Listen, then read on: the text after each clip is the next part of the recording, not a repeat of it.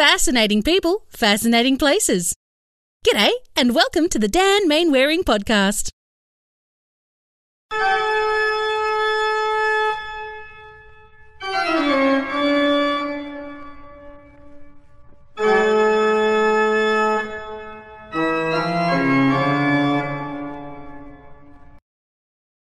Are you sitting comfortably? The following is an original story by Daniel Mainwaring, author of The Treacherous Exhibit. It's based on real events. The names have not been changed to protect the innocent. It's not Law and Order, after all. It's historical fiction. You can find this story and more in text or audio form at www.danielmanwaring.com. Click the link on the podcast homepage for more information. Seashells. Treasure chests make the transportation of loot a simple process. No such containers are found at the beach. The legionnaires were using their helmets as makeshift baskets. The contents of these were poured into buckets otherwise used for gathering water, food, and spices.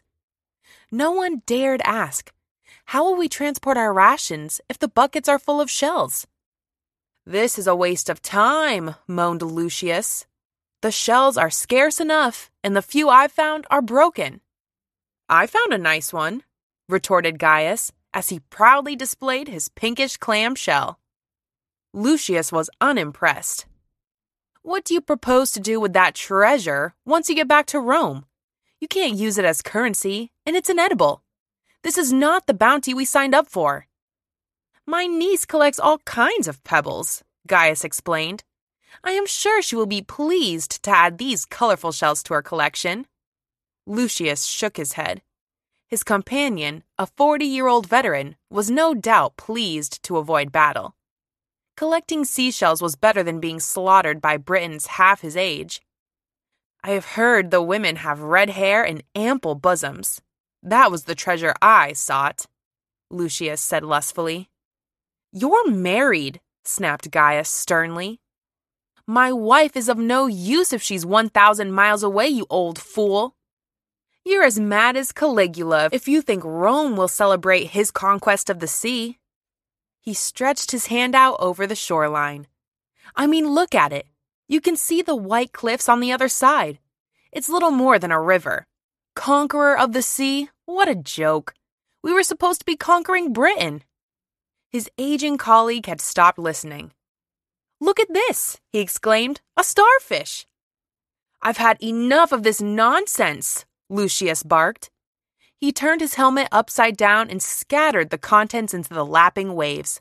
Hat back on head, he stormed off. "What on earth?" muttered Gaius, suddenly alone. Something glinting in the sun had caught his eye. He crouched down as quickly as his creaking knees would allow. "A gold ring," he whispered. Retrieving the item from the beach, he dusted specks of sand from it and inspected the inscription. He couldn't read, but he knew the emblem of Caligula. The ring was his. He must have dropped it when he was riding about doing his victory lap. "I had better return it," he thought out loud. But then a second idea crossed his mind. When the order had come to gather the shells, Caligula had said, "Those who search hardest will gain the greatest rewards." Perhaps he left this here as a prize for the most diligent searcher? In the distance, he saw the emperor, wildly performing ritualistic exaltations to the sun. Lucius was right. Caligula was insane. He tucked the ring into the pocket of his gown. A lunatic like that was hardly likely to miss a ring, even a golden one.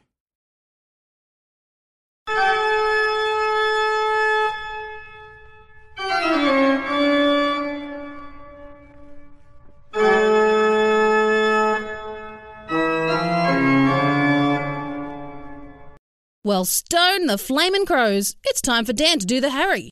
Watch out for the next podcast and follow Dan's activities at www.danielmainwaring.com. Sick of being upsold at gyms? My guy, you're currently a base member? For $90 more, I can upgrade you to our Shred membership. For $130 more, you'll be a Swole member. And for just $300 more, you'll reach Sweat Platinum. At Planet Fitness, you'll get energy without the upsell. Never pushy, always free fitness training and equipment for every workout. It's fitness that fits your budget. Join Planet Fitness for just $1 down and $10 a month. Cancel anytime. Deal ends Friday, May 10th. See Home Club for details.